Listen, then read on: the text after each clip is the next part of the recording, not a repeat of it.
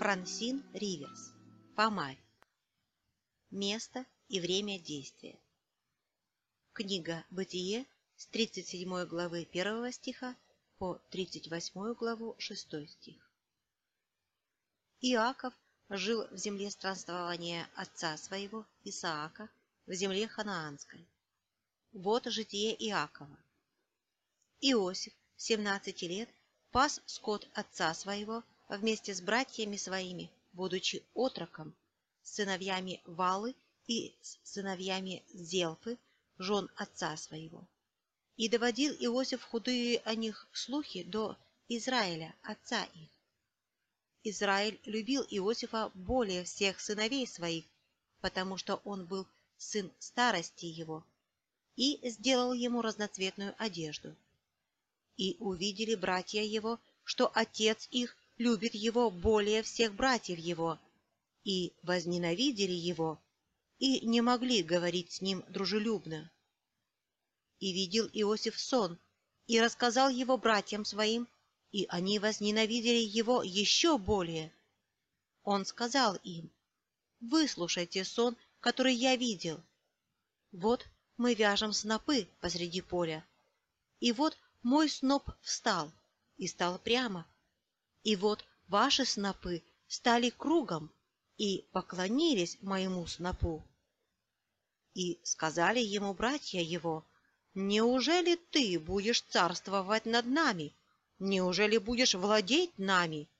И возненавидели его еще более за сны его и за слова его. И видел он еще другой сон, и рассказал его отцу своему и братьям своим, говоря: «Вот я видел еще сон, вот солнце и луна и 11 звезд поклоняются мне». И он рассказал отцу своему и братьям своим, и побранил его отец его, и сказал ему: «Что это за сон, который ты видел? Неужели я и твоя мать и твои братья придем поклониться тебе до земли?» Братья его досадовали на него, а отец его заметил это слово. Братья его пошли пасти скот отца своего в Сихем. И сказал Израиль Иосифу: «Братья твои не пасут ли в Сихеме? Пойди, я пошлю тебя к ним». Он отвечал ему: «Вот я». Израиль сказал ему: «Пойди, посмотри, здоровы ли братья твои и цел ли скот, и принеси мне ответ». И послал его из долины Хевронской, и он пошел в Сихем. И нашел его некто, блуждающим в поле, и спросил его тот человек, говоря: «Чего ты ищешь?» Он сказал: «Я ищу братьев моих, скажи мне, где они пасут». И сказал тот человек: «Они ушли отсюда, ибо я слышал, как они говорили: пойдем в Дофан». И пошел Иосиф за братьями своими и нашел их в Дофане. И увидели они его издали, и прежде, нежели он приблизился к ним, стали умышлять против него, чтобы убить его. И сказали друг другу: «Вот идет сновидец, пойдем теперь и убьем его, и бросим его в какой-нибудь ров, и скажем, что хищный зверь съел его, и увидим, что будет из его снов». И услышал сие Рувим, и избавил его от рук их, сказав: «Не убьем его».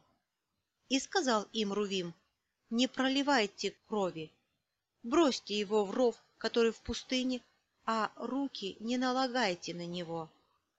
Сие говорил он с тем намерением, чтобы избавить его от рук их и возвратить его к отцу его. Когда Иосиф пришел к братьям своим, они сняли с Иосифа одежду его, одежду разноцветную, которая была на нем, и взяли его, и бросили в ров.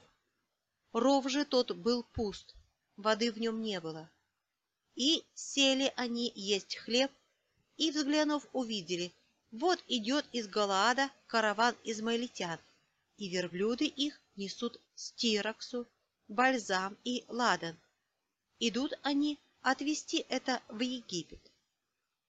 И сказал Иуда братьям своим: что пользы, если мы убьем брата нашего и скроем кровь его? Пойдем, продадим его измаилитянам, а руки наши да не будут на нем, ибо он брат наш, плоть наша. Братья его послушались. И когда проходили купцы мадиамские, вытащили Иосифа из рва и продали Иосифа измаильтянам за 20 серебряников, а они отвели Иосифа в Египет. Рувим же пришел опять ко рву, и вот нет Иосифа во рве, и разодрал он одежды свои, и возвратился к братьям своим и сказал: отрока нет, а я, куда я денусь? И взяли одежду Иосифа, и закололи козла, и вымарали одежду кровью, и послали разноцветную одежду, и доставили к отцу своему. И сказали: мы это нашли, посмотри, сына ли твоего эта одежда или нет.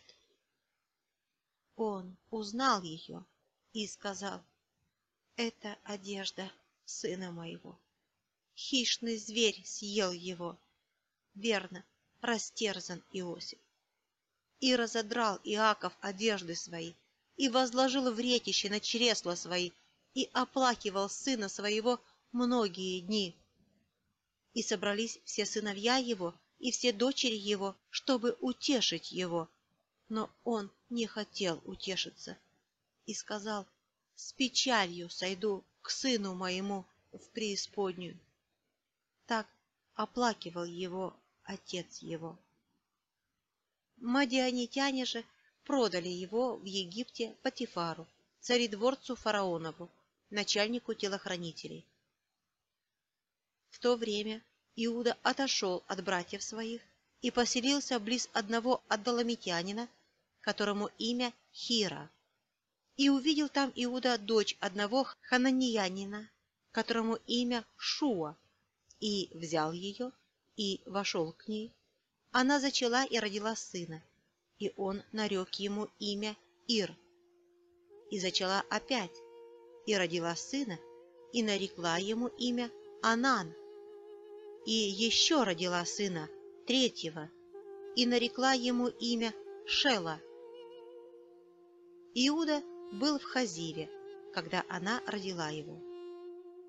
И взял Иуда жену Иру, первенцу своему, имя ей Фамарь.